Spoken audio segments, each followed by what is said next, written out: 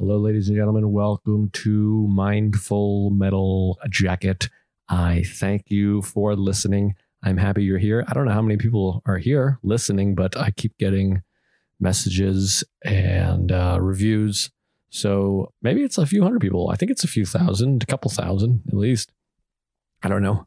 Got to talk to my producer, I suppose. Speaking of which, go... most of you are probably listening as podcast form, but this is also on YouTube. I know people want to watch and listen to podcasts on YouTube, and you can go subscribe to the Laugh Button on YouTube. It's up every week. If you subscribe there, there's a bunch of other hilarious, great stuff. But you'll get, I guess, an update. I don't really know how a lot of things work, but if you subscribe, I think it pops up in your feed or something. I don't know how YouTube works. I'm not great at it, but I do have a YouTube special that's out right now. Comedy Central's YouTube. They did the bulk of the work as far as the technical aspect. Anyways, most of you, not most of you, many of you, maybe all of you, I don't know what number, but many of you have watched that and shared it. And if you haven't, I hope you do it. I hope you could do it now. Check it out. Give it a thumbs up and a nice comment. That helps the algorithm, I guess. And share it on your Insta story, your Twitter, or text or phone call. I mean, you go old school. Call a friend. I'm always encouraging people to make phone calls in this on this podcast. Reach out to friends, touch base, touch genitals, and let them know to check out I Hate Myself on YouTube. And I do hate myself often, but that's something I'm working on here. We talk about it a little bit on this week's episode. And Ted and I talked about it on that episode. I do recognize the duality of the title, and it was on purpose. So I hope you enjoyed that. I hope you enjoyed the special. Thank you. Anyways, subscribe to the Laugh Button on YouTube. Subscribe to Joe List on YouTube also. I got some pretty low subscriber numbers. Not sure about Laugh Button, but if you do like podcasts on video, the video is up now. We switched to video format. A bunch of people were giving me the business for not being on YouTube. It is on there now. And they each get like a few hundred views, and maybe there's a couple thousand listening. Doesn't matter. What am I talking about? I'm going off on a tangent. Anyways, thank you for listening. Thank you for spreading the word about this podcast and watching the special. It means a lot to me. Makes me feel good. This week, my friend Rosebud Baker is on. Rosebud is a fantastic comedian and a very nice person who I like very much. And I was happy to chat with her. We had a good conversation. We talk about therapy, her history of therapy. We talk about going to kindergarten and feeling like everyone knew each other and being upset by it. We have some laughs, and we talk about sobriety, and we're both sober people. We discussed that a little bit, and that's how we've become friends. Well, through comedy as well, of course. She's a comedian who you should check out. I think it's Rosebud Baker on Twitter and Instagram. She plugs it towards the end, and she has two of her own podcasts that you can check out, and you can listen to this conversation. It's I think fun and funny. I enjoyed it very much. I kept hearing some sound thing. I'm just going to apologize for that. I tried to go find my headphones. So there's weird moments in the podcast. I leave for a couple seconds to find my headphones, and then my headphones don't work. And I kept hearing weird sounds, but she wasn't hearing them. So I'm hoping that you don't hear them. But that's just my anxiety taking over in the midst of the podcast. So I hope you enjoy it. I hope you go follow Rosebud, check her out. She's very funny. I think you'll enjoy her. And yeah, it was great. So subscribe to my YouTube, subscribe to Laugh Button's YouTube, and you can watch it on YouTube if you want. Spread the word, tell some friends, keep subscribing on wherever you listen to podcasts and leaving those really nice reviews. They're very touching. And all the emails and tweets and Instagrams have all been really nice. So thank you to all who have spread the word and keep listening. I mention him a lot. I love Alan Watts, so I thought I'd do a quote from Alan Watts. I'm reading this book, Ego is the Enemy by Ryan Holiday, that was mentioned a couple episodes ago, and I'm enjoying it. And in the middle of it, there's a quote from Alan Watts, who I love. He has a book called The Wisdom of Insecurity, which is one of my favorite books ever. And you should check that. I would read that book before this book. But anyways, here's a quote from Alan Watts. A person who thinks all the time has nothing to think about except thoughts, so he loses touch with reality and lives in a world of illusions. We all know what that's like. All right, folks, don't live in a world of illusions. Go do something. Anyways, first thing you can do is listen to this conversation between myself and the wonderful, the delightful, the hilarious Rosebud Baker.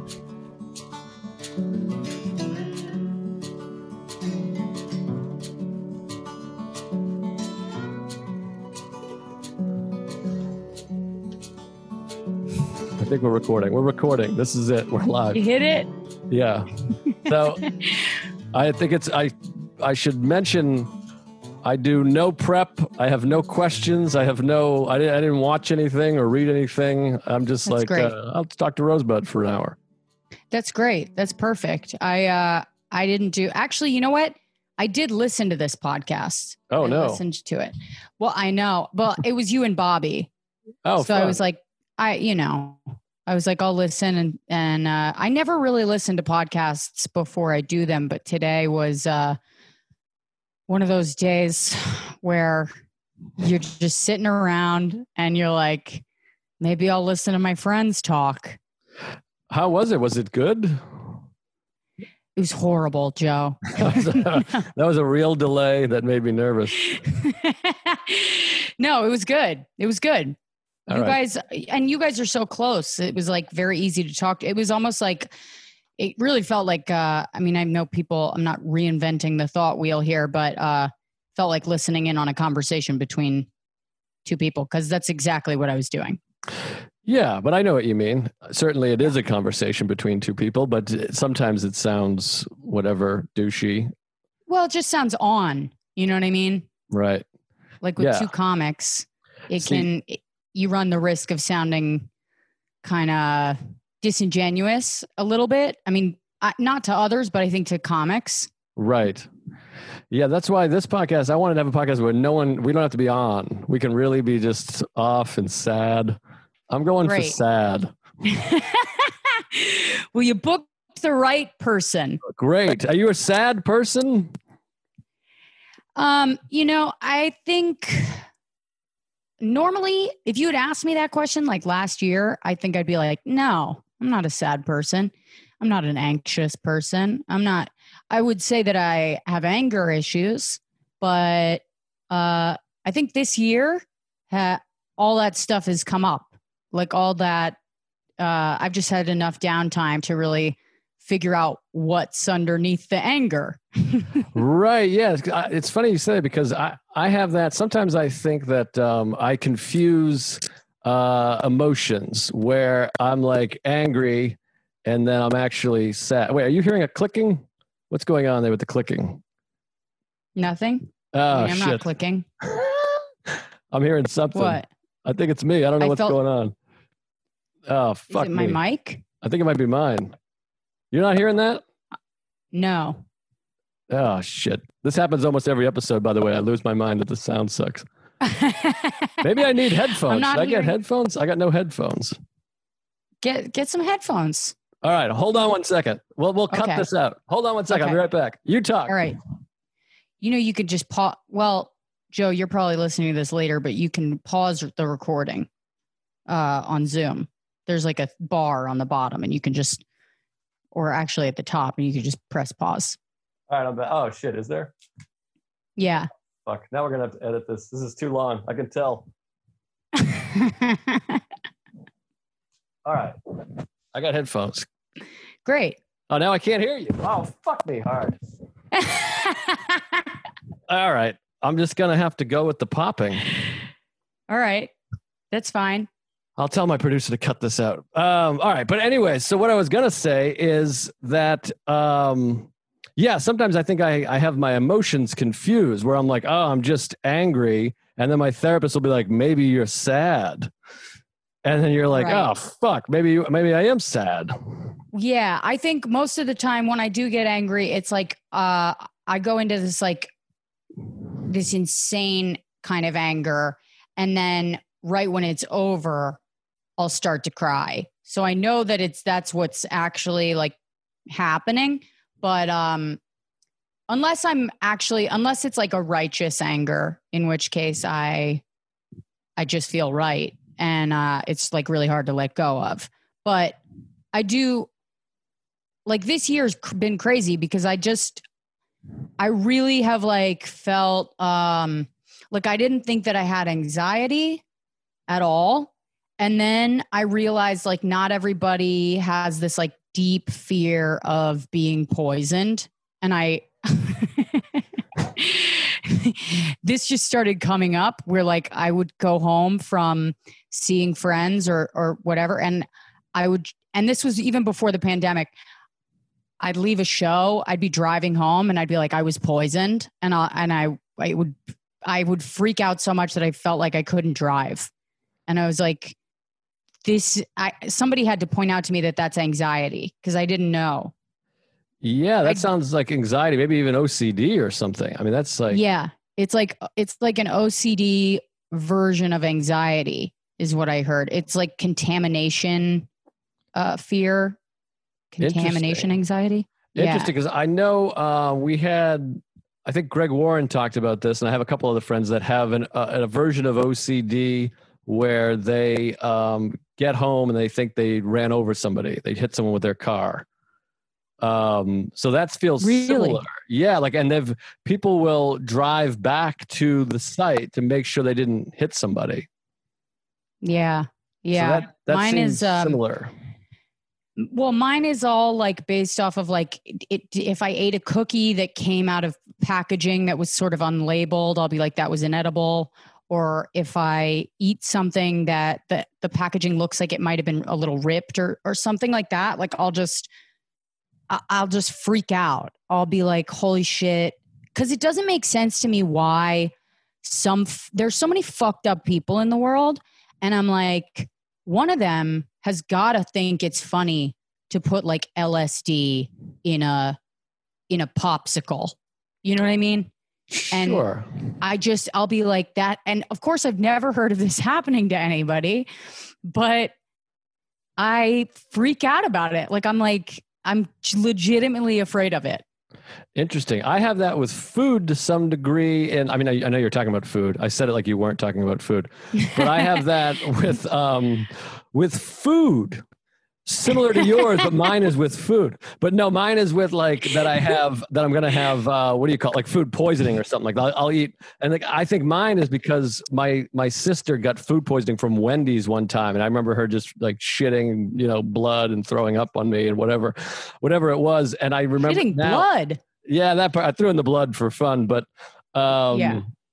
Although that happened to Sarah also. She was shitting blood for like a couple days at the election night 2016. Yeah. Seriously, it was horrible.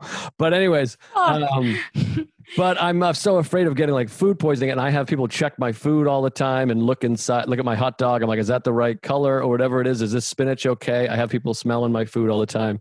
So it's not that dissimilar. I guess in my mind, it's rarer to be poisoned. But I could be wrong about that. I don't know. Well, I hate it because it's so self-important. It's like, I'm not a dictator.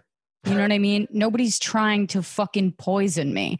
And that's the part of it that like is embarrassing, because I don't care that I'm, if I seem crazy because I'm worried that I was poisoned at a party, like I don't give a shit about seeming crazy. It's just like, does this bitch think that she's like a French tyrant? Like, I hate that I share the same phobia as Donald Trump, Right. So what have you been to Russia? Did something happen when you were a kid? Like, is there some kind of, what do you think the source of that is? What do you think, like, not to be like a therapist, but like, what do you think, what are you really afraid of? I used to have anxiety. I used to have anxiety attacks, and I learned how to have them in this way that it was like, I could be having an anxiety attack sitting next to someone in a conversation and they would have no idea that it was happening because I just learned to manage them. And I think what happened is that the anxiety itself got fucking creative and was like, all right, I'm going to find a new thing that could all of my anxiety is all around control, like control issues. And it was like when people started, I think when I saw Sam, there's this guy that like brings around edibles. I almost said his name already, but there's this guy that brings around edibles in like to shows and shit. And they're always like in Tootsie Roll wrappers or in like actual Starburst wrappers. And whenever I see that, I'm just like, what the fuck, man? Cause like I'm just like this sober person at a party, and candy's like the thing I was told to reach for when I first got sober. They were like, just have some candy if you want to drink. And now I'm like, that's not safe, because it's like it could be an edible and it's got the same fucking wrapper.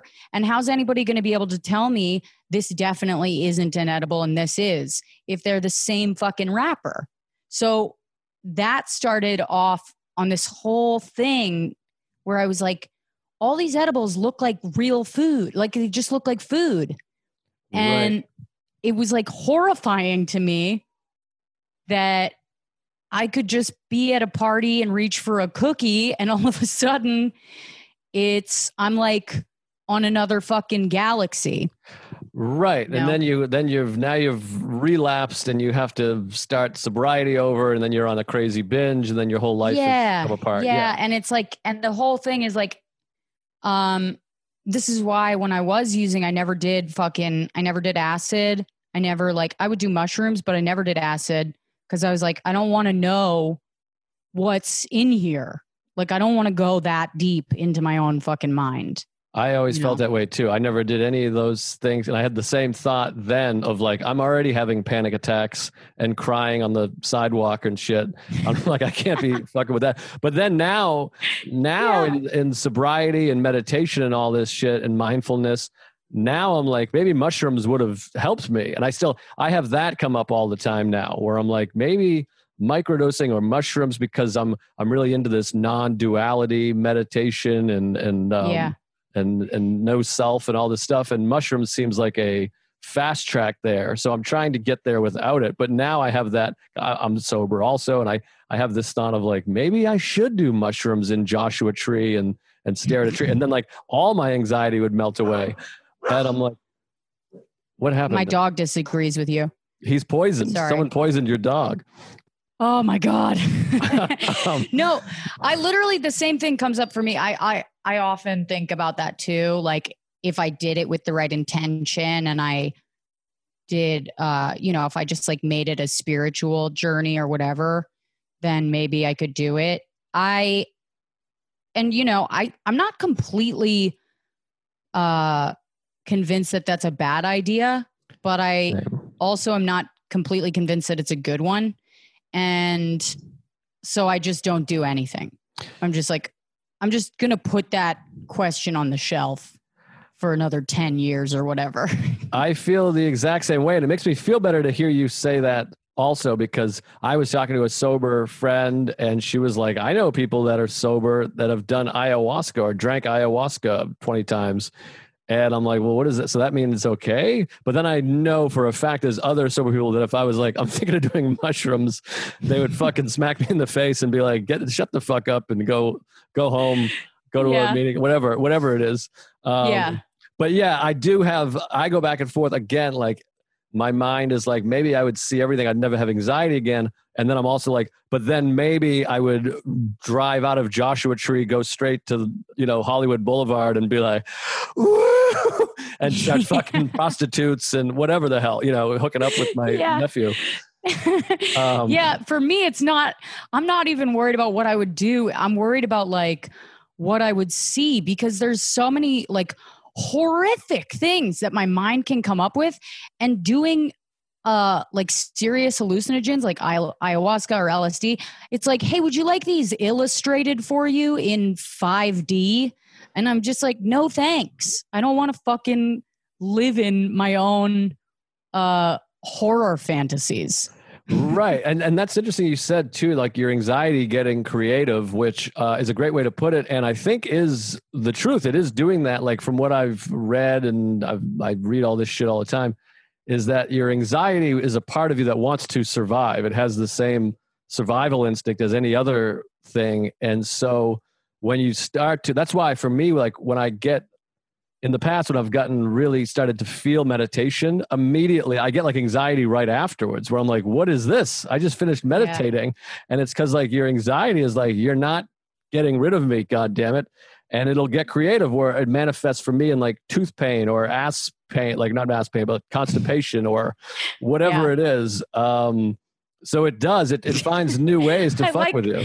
I like constipation defined as ass pain. Well, it is if you do it right. If you do it the way I do. Yeah, it is. It's a pain in your ass. I think that ego is the same way. Like my ego is the same as my anxiety in that, like when it starts to dissipate, when it starts to when I sort of try to combat my ego, it will, with spirituality or whatever, it will attach itself to whatever I'm combating it with. So if I try to get spiritual, to minimize my ego will then go, I'm the most spiritual, and it will like attach itself to spirituality, which is like the most disgusting thing to watch.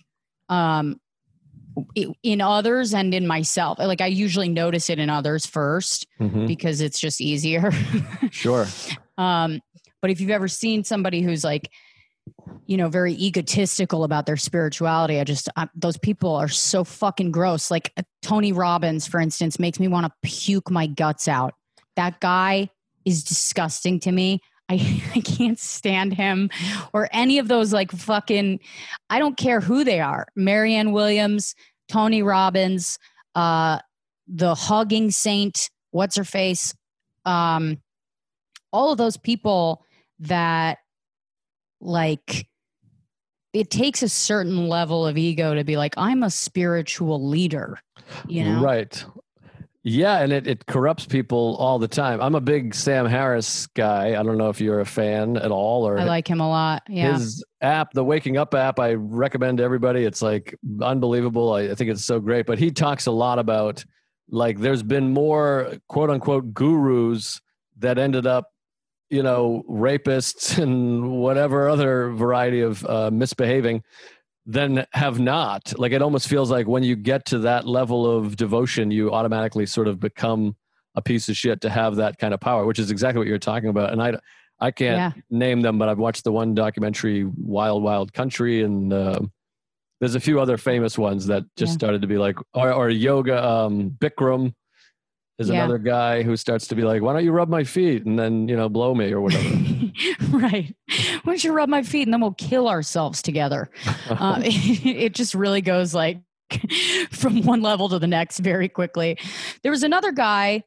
I was just listening to a podcast about him. It's called, I think it's Wondery, but it's a podcast is called Guru. It's about this guy who like brought people to a sweat lodge out in wherever. And, he was like one of Oprah's people that he got like the golden touch from Oprah. And this, like 3 people died in this fucking sweat lodge that he made them go into. And, it's like, these people don't understand that, people are coming to them because they're lost. Like, and you have to consider that. You have to consider that the people that are following you may not understand the concept of boundaries or like what they're okay with and what they're not okay with. And they might force themselves to do something to get your approval. Right. You know what I mean? It's like, so I don't know. I went on a tangent there, but I find this whole, like, there's a big like self-help revolution thing going on. And there's so many people that are so lost and they're kind of looking to anything for help, and they just go, they spin out. Right. Maybe I should be doing that with this podcast because I've gotten a lot of really nice reviews. Maybe I should start, getting some of these guys to suck my dick or something. Absolutely. You know, just test it out. Faith. Yeah. Test their faith. See if I like it, Yeah. Take them out to Joshua Tree. Make them do the mushrooms. Test it out on them. See how you feel. then take some yourself. Yeah, exactly. Not a bad idea. So are you a therapy person? Are you Big time. Oh, nice. Okay. So you currently still going to therapy? Yeah, currently still going to therapy. I love my therapist. I've been to the same therapist for like 8 years. Oh, nice. Yeah. You don't go to Alan, do you? No. You know about Alan, right? I know about Alan. I know about the comedian's therapist. Alan's my hero. Yeah, he's helped a lot of my friends. I go to this guy Peter, who's in Brooklyn. He's like a little Italian man in Brooklyn. An Italian therapist. Yeah. That's kooky. You gotta. I know it's very kooky. It's like, I can tell. I always say this to him, but I'm like, I trust you, because A, you're Italian, and B, I can tell that your dad called you gay. Like, he's like this holistic therapist, but he's like a little Italian guy, and I can just sense that he's like been through enough shit to like commit to this life that he's got. Right. That he knows what he's talking about. Now, is this the only therapist you've been to? Have you been going for years before that? Did you shop around, or is it? I mean, I was like forced into therapy when I was like 8 or 9. Like, damn. Yeah, my mom made me go to therapy when I was like a kid because I had like temper problems and like attention problems. I couldn't like pay attention in school.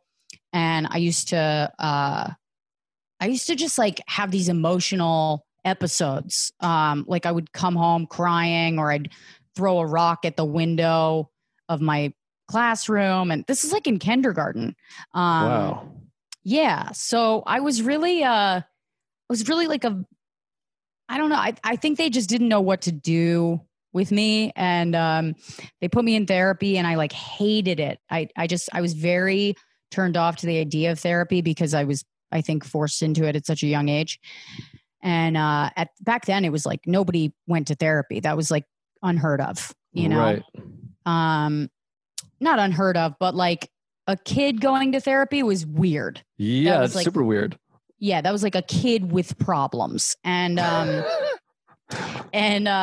remember also I used to overeat, and they were like, "Oh, she's overeating because there's like there's an issue. We don't know what the issue is, but this girl won't stop eating." And they were right.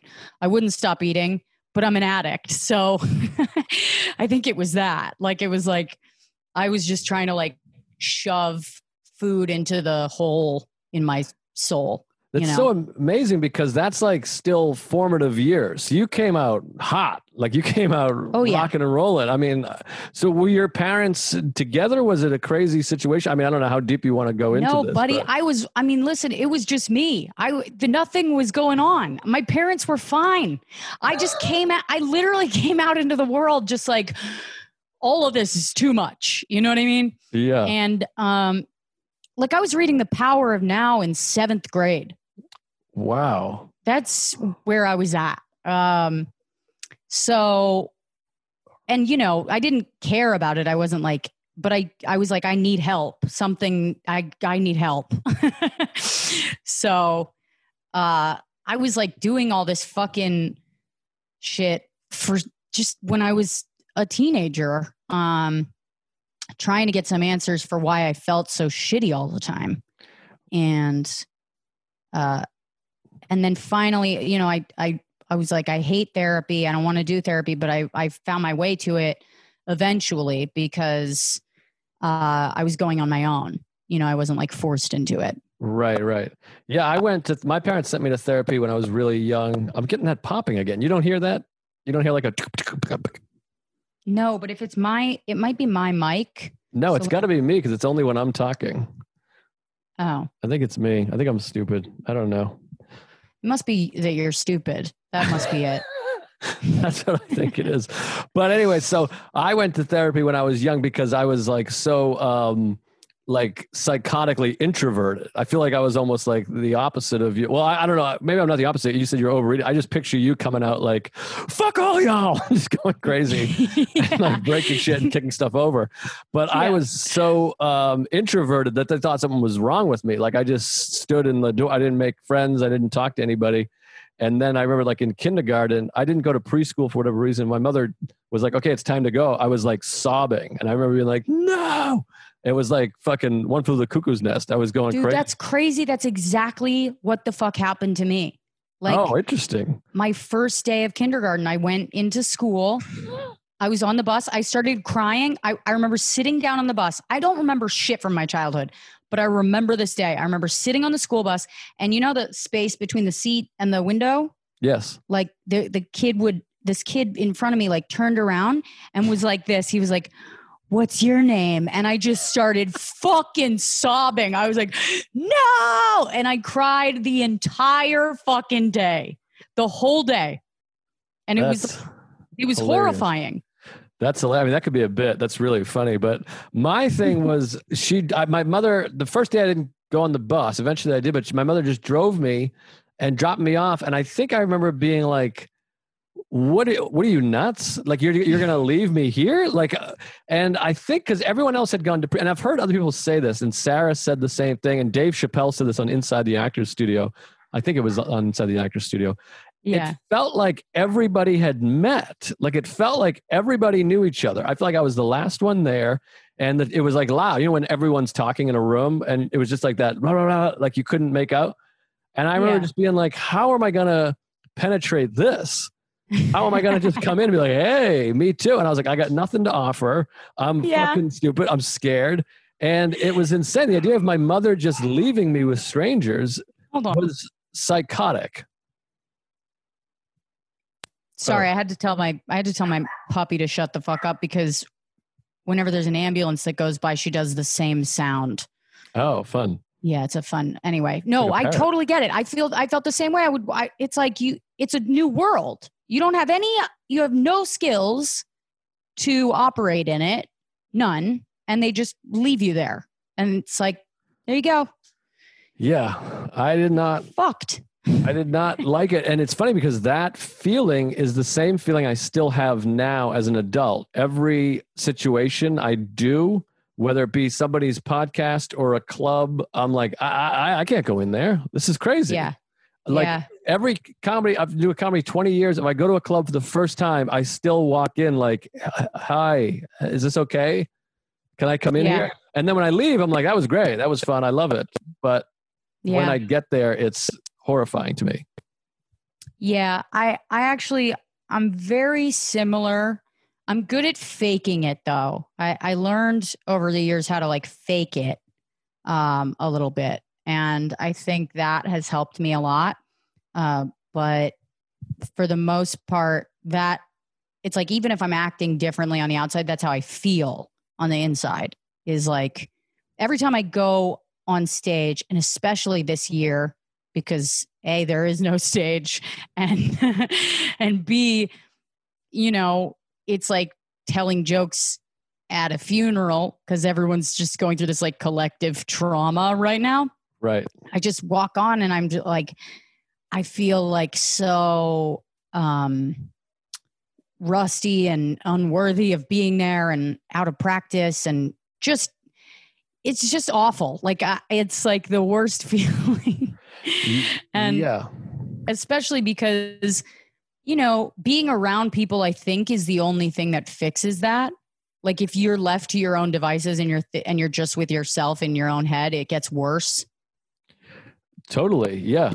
No, I mean, like, yeah. Oh, fuck. This, I don't know what Sorry, this I didn't mean to, I stepped on you. No. As soon as I start talking, it starts doing this popping. But if you're not hearing it, maybe it's not coming through on the Zoom. I'm really not hearing it at all. Oh God, I want to kill myself. It's so bad over here. I mean, it's definitely because you're stupid. I think that's what's important to remember, is that whatever's going on in your brain, the chemistry, it's interfering with the mic. The mic is getting confused. That's from being so close to your thoughts. That's probably what it is. But now I forget what I was going to say. But yeah, no, I mean, doing shows, I'm in this weird spot now where I'm like, I don't know if I can keep doing these shows. I've done a couple good ones, but that like stand up New York in the park, no microphone thing is insane. And the Zoom shows are weird. Some of them are good, but the whole thing is just really a weird time. But a few weeks ago, you were saying that you were feeling pretty good because you were starting to do these shows again. Has that worn off at all for you? Well, I think what it is, like, you do a few shows and they're good. It just makes you want to go back to working. Like right now, and it's, for me, it's like not even financial as much as like, I just want to create. I like writing and trying a new bit, and it works. And now I'm like, that's kind of a bit. And then I'm like, I'll try that again in 7 days when I have my next set in a park. So I kind of just want to go back to work, and podcasts are great and fun, but they're not as they're not, I shouldn't say as, but they're a different kind of thing. And you start to feel, I also just released this special and people have been really nice about it and kind about it and been like, it's great and yada, yada. So it makes you want to, so good. I was watching it last night. It's so fucking good. Oh, it really is. But it makes me want to write. That's how I feel. It makes me want to do it again. I'm like, let me go create some more. I could do better. Like, which again is probably not the best mindset of like it, which probably harkens back to some sort of childhood thing of like, you like that? I got to do that again. Like you're trying to get everyone to like you, I guess. Well, I don't know. I think that's one of those things where there's like, there are impulses in us that are like sick, and whether they're like based in, I think it depends, because there is just like that desire to do better next time. There is just a desire to keep improving. And, I see this and I hear this a lot, and I do it myself where I'll go, oh, it's so fucked up. Like I'm always trying to like do better than the last time. But sometimes it's just like, yeah, you're just trying to be better than the last time. You know what I mean? It's like, that's the thing that keeps you going. And even if it does come from like this, whatever sick desire to prove ourselves, it has become a really healthy tool in our lives in a lot of ways, Yeah, that's a good point, because we do have a tendency to be like, everything I'm doing is wrong and fucked up. And sometimes it's like, I like telling jokes. And that was really helpful to me when I was shooting the special, and now trying to have it be out, is to not think of it in a self-centered way of like, I can do better, or I could sell the next special for such and such money, or I've gained this many followers, but to be like, oh, I'm bringing people joy. Like these people are really enjoying, and connect to the human beings that are like, I really enjoyed my night with my wife watching this, instead of being like, all right, 2 more fans. Great. And that's when it's really helpful, which again is avoiding that self-centered thinking and being in our own heads, which is kind of what we were talking about a moment ago. Yeah. Yeah. It's very, I feel like the only times that I do well now, when I'm doing these outdoor shows or whatever, it's like just remembering that these people haven't been out of their houses either. And like, my only job is just make them happy. And that is tough because a lot of my jokes are really dark. And I feel a lot of the times I'm just like, it's like, I'm standing under a patio umbrella talking about abortion. It just doesn't fucking work in broad daylight. You know what I mean? It's like, so every time I do a set, I feel like the drunkest bridesmaid at the wedding, like I feel like I ruined something for someone. Yeah. and I'm trying to get over that, but it's like, it's tough. This is, I really just spun out. There was a larger point I was going to make, but I really just sort of spun out into self-hatred. No, I appreciate it. That's what this show's all about. And you have the thing that I have as someone in recovery. You still drink like you're boozing. Like you're like, that sucked. And then you just fucking bottoms up a can of LaCroix. I do that all the time. Where I'm like, I don't know. And I just take a water and I just pound the fucking whole thing and throw it. You just pour it on your face. And then just crush it on your head. And you're like, I don't know, fuck off. But, well. That's the funniest thing. Just some alcoholic that's never had a regular beverage is getting sober at a meeting. Right. He's like drinking coffee, smashes a styrofoam cup against his head and throws it. And fucking punts it. And he's like, shut up, you fucking asshole. Now, did you drink when you were this is a side note from a different, I'm switching thoughts midstream here, but did you drink while you were doing comedy or did you start after you got sober? No, I started way after I got sober. I started 6 years after I got sober. Oh, wow. Yeah. Damn. I don't know how people get sober like after already drinking while doing comedy. That shit blows my mind. Like that's like a fucking miracle to me. 'Cause I can't imagine, like, however hard it was to get sober, I think it's got to be like doubled if you're a comedian. 'Cause you're just around it all the fucking time, you know? And like for me, when I quit, I had to give up a lot of I had to give up my friends. I had to give up my whole way of life. So I look at like you quit before or after you started comedy, right? You quit. Yeah, you were a couple years in. I was many years in. I was like, God, I don't even want to admit how many years in. I was like 13, almost 13 years in. Yeah. I've been doing comedy that's for like amazing 48 to me. years. I don't know how people fucking do that. It's crazy. Yeah, well, I mean, part of it was the career. My career was just going so shittily that I was like, all right, I gotta stop doing this. Yeah. This is not working. And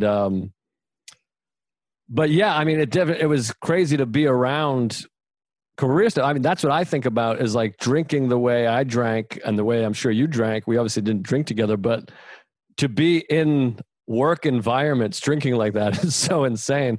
But comedy was like that. I mean, I always think the funniest thing to me in the world is the idea, and I've been laughing about this for 20 years now, the idea of like a comedy Christmas party is so funny. The idea of like, guys, it's the holidays. Let's all get together. Just let our hair down a little. Let's just cool out and have some fun. Like, it's so funny. Right. Like the idea of a Christmas party is like you work in an office. It's very stiff and everyone's very, oh, hello, good meeting. And then you have a Christmas party, like, let's have a few drinks and loosen up. And the idea of doing that in comedy is just so funny of like, we're going to have an open bar. If any of you haven't tried crack yet, we're going to get together for Christmas and we're going to smoke some rock. But that's, I mean, it was like that on the road. Like I would be on the road and just the work was in the way of the drinking. I was like, let me see how drunk I can get. I would start now, but I got to do this fucking dumb show first. Yeah. So, but yeah, I mean, it was just destroying my career. And obviously I hated myself even more than I do right now, which is tough. Yeah. Well, that's significant. I do think that it's funny, like, did your career get better immediately when you quit? Pretty much immediately. I mean, like, I went to the Cellar like a month later. Like, I went to audition. I had been passed at the Cellar and then stopped getting booked. And then when I got sober, I was sober for like a month. And I was like, let me start trying to make things happen. Because if I'm just going to get sober and not try to do anything differently professionally, then what's even the point? So I went and started asking people like, hey, can you put in a word for me at the Cellar? And I got past at the Cellar, like, I think like I was like 5 weeks sober. Oh, wow. So holy shit. I started getting spots there and this clicking and popping is happening still, but only on my speaker, I guess. Yeah. I'm not going to mention that again. Hearing it. All right, I'm never mentioning it again. If we do have to re-record, I'm down. I don't care. Oh God, you hate it. Like, you hate this episode. No, this has been great. I was talking to Andy and Andy was like, cause he got sober after starting in comedy and it's really funny to me because he always talks about like, yeah, I got sober and everything got worse. he was like, everything just got so much shittier until he moved to New York. And cause in New York, I think you can just focus on comedy, and it's almost like a Ponzi scheme how quickly you can get ahead in New York just by getting better at stand-up. Right, right. Well, it's interesting. Sarah and I always talk about there's actually not, when you look at comedy, I feel like in general, there's not a ton of comedians who are really successful that are crazy drunks. Like it's hard to be a drunk and successful at comedy. Yeah. I mean, there's some, but like in this city, at least, most of the really successful comedians aren't partying that hard. I feel like, but maybe I'm just saying it because I'm old and I hang out with sober people. No, I think you're right. Cause there's a lot of people that are so fucking funny, so funny. And, you know, I go, what's going on? Like, why aren't they ahead of where they are?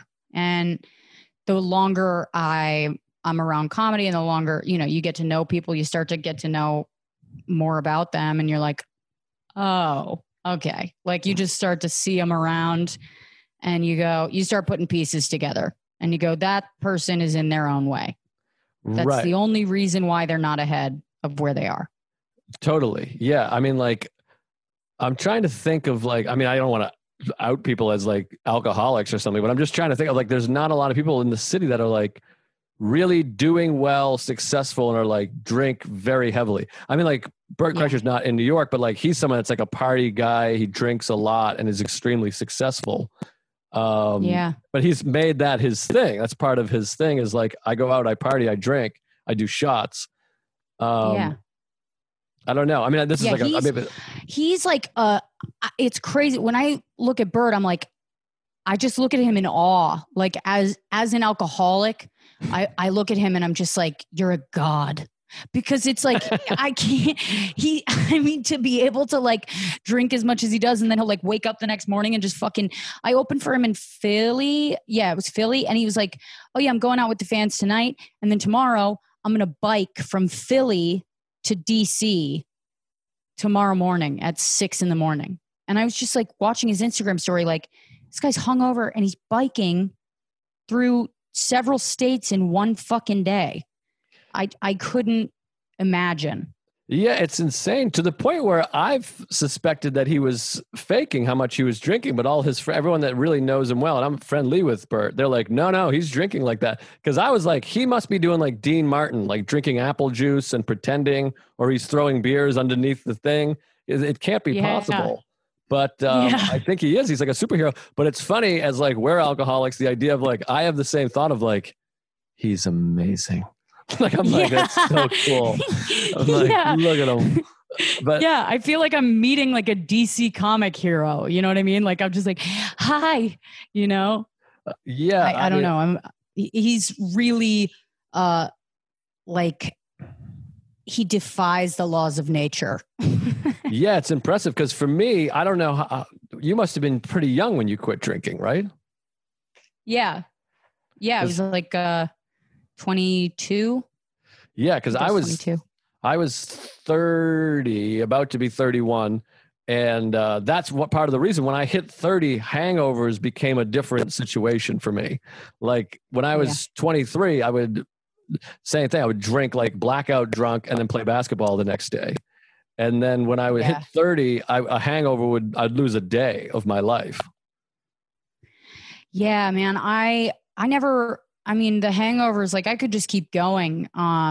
When I quit drinking, like it was so weird that I even quit that young. Like there's so many times when I've just been like, why the fuck didn't you just like stick it out, you know?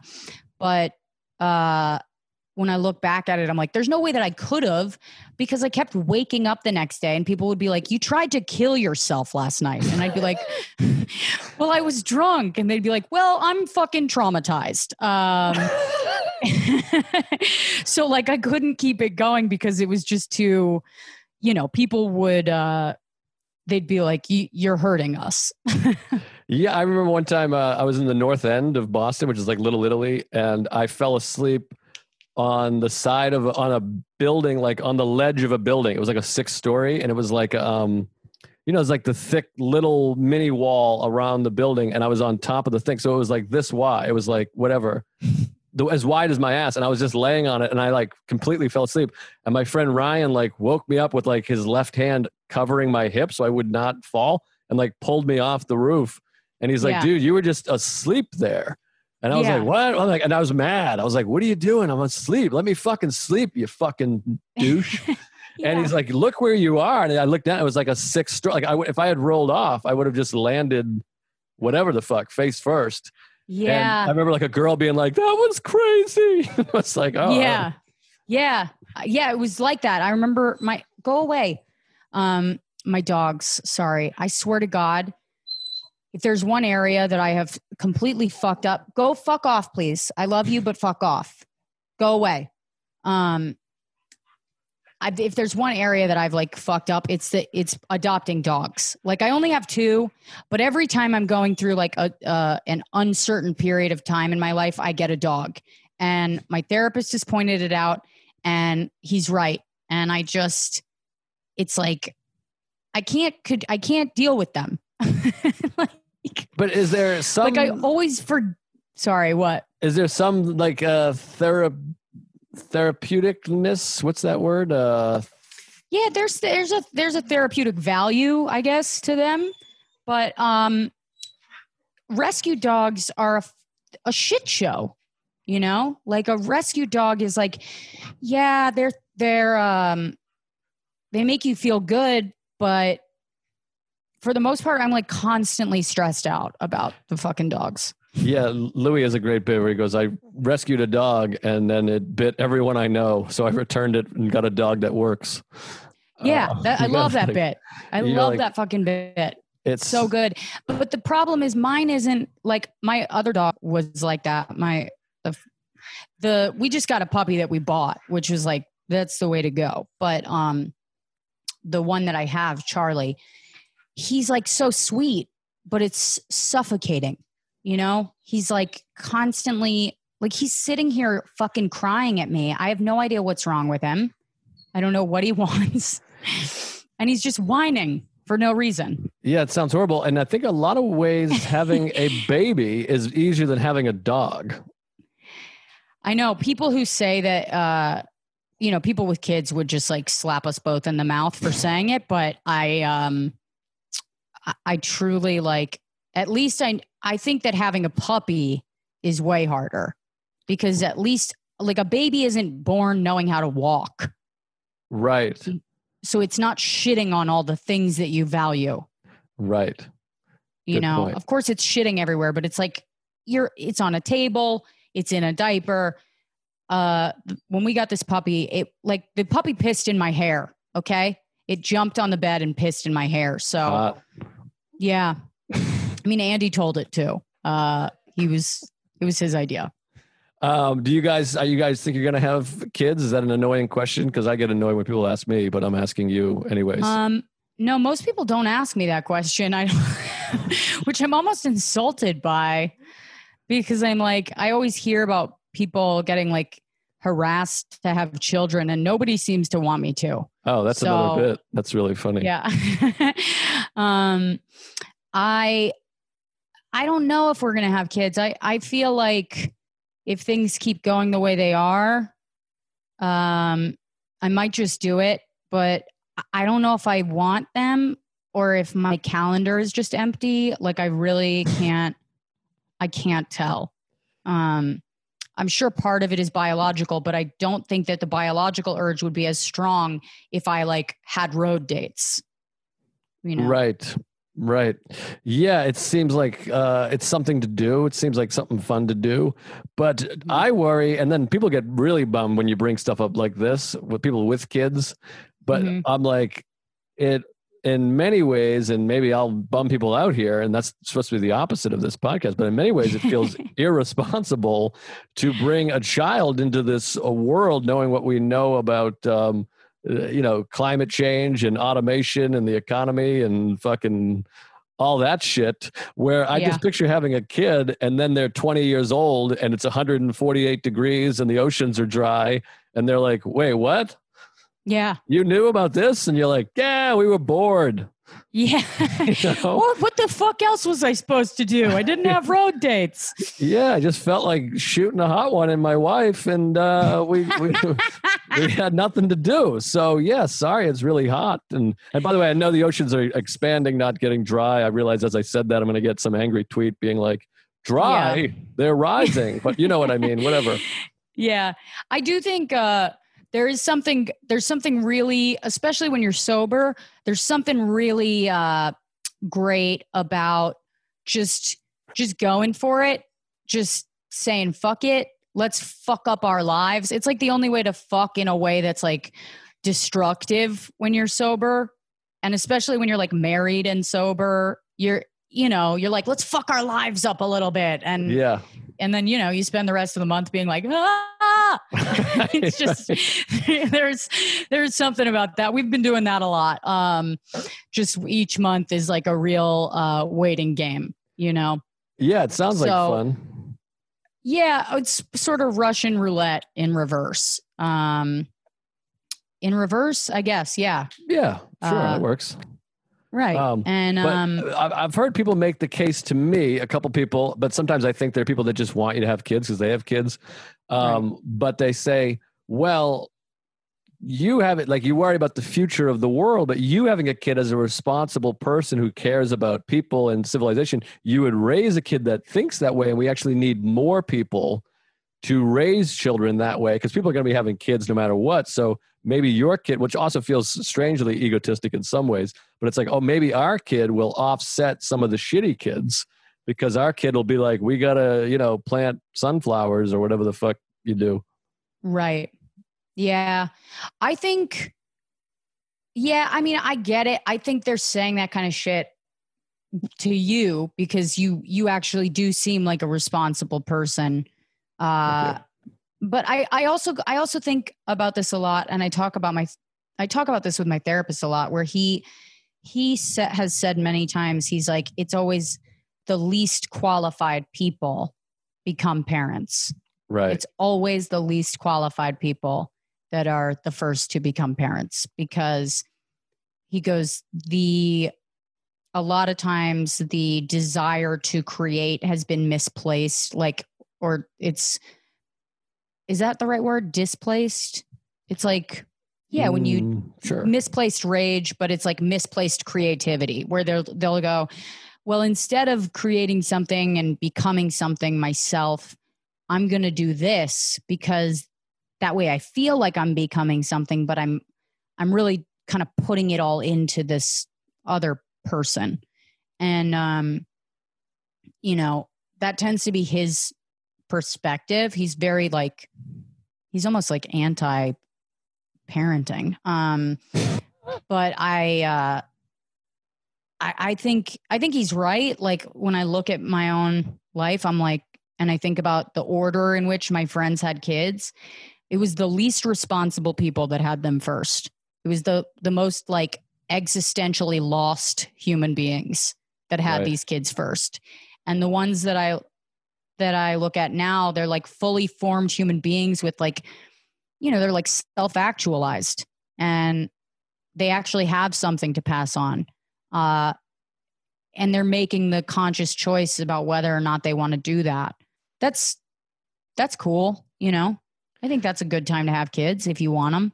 Yeah. But I guess it makes sense that the more thought you put into having a kid, the better parent you're going to be, because you're maturely making decisions based on your abilities.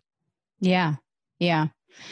Andy and I have talked about it a lot, where we'll go back and forth about it. Like I'll look at a kid, and it's always like, we always feel pretty much on the same page with it. Like we'll be in a park and a kid is acting a certain way, and we'll look at each other and be like, ugh. And then the puppy will cuddle with us in this really sweet way, and we'll both be like, this would be kind of nice, Right. But we're both back and forth about it. I really don't know. Yeah, it's tricky. Also, being a mom, it sucks. Yeah, then you're a mom. You'd be like a hot mom, though. That's cool. That's fun. There's no such thing as that. They always say that's a thing, and they don't fucking believe it. Nobody thinks there's a hot mom. No. We were at the beach today. There was a hot mom. Really? Was she a hot mom? Was she was she like, what kind of hot? We can't be sure. It might have been a sister. It might have been had a young kid. There you go. Yeah. There you go. She was too hot, but she was motherly. I mean, she was with a kid and the kid was going, "Hey, can I get whatever?" And she was like hot. So, but that's the thing. You only think she's hot because she doesn't look like a mom. Like, it's like, if you can't tell that she's a mom, then it's hot. But it's like, you can't, unless I'm like, I got to find a surrogate. I would love to find a surrogate and sit on my couch and tell her what to do. Yeah, that seems like fun. That really actually seems like my dream. It's just being like, make sure you work out every day. Keep that baby healthy. Maybe do that. But I'm feeling bad, by the way. I do think I'm not a doom and gloom guy. I do think we're going to be okay with climate change and everything. I think we'll do a lot of inventing.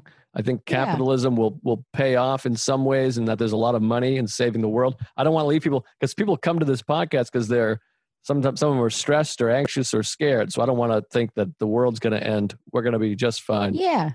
And here, I mean, I'm not the greatest at giving out comforting advice, but I will say this.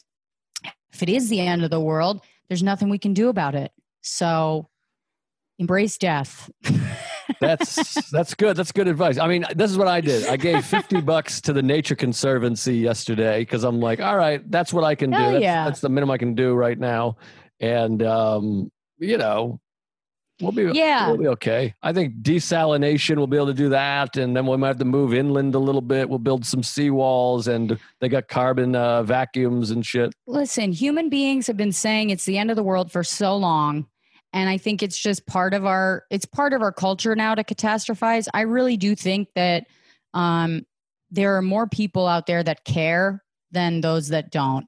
And I think that we're all, if each of us is doing their part in whatever small ways they can, and whatever big ways they can, I think that we're all going to be okay.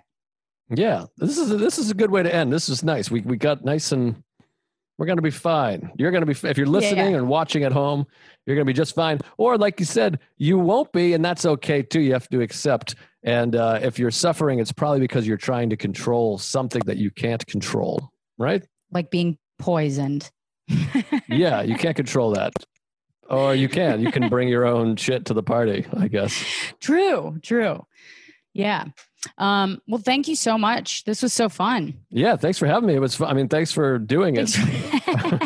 Thanks for. We just reversed the. I know you wrapped it up, and I was like, no, I appreciate it. It's always a good feeling. It's always a good feeling when the guest wraps up. You're like, okay, well, that feels good. I'm like, oh shit.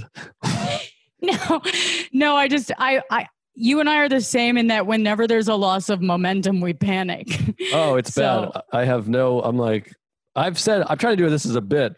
I'll order at a restaurant, and if the waitress doesn't respond, I just keep ordering.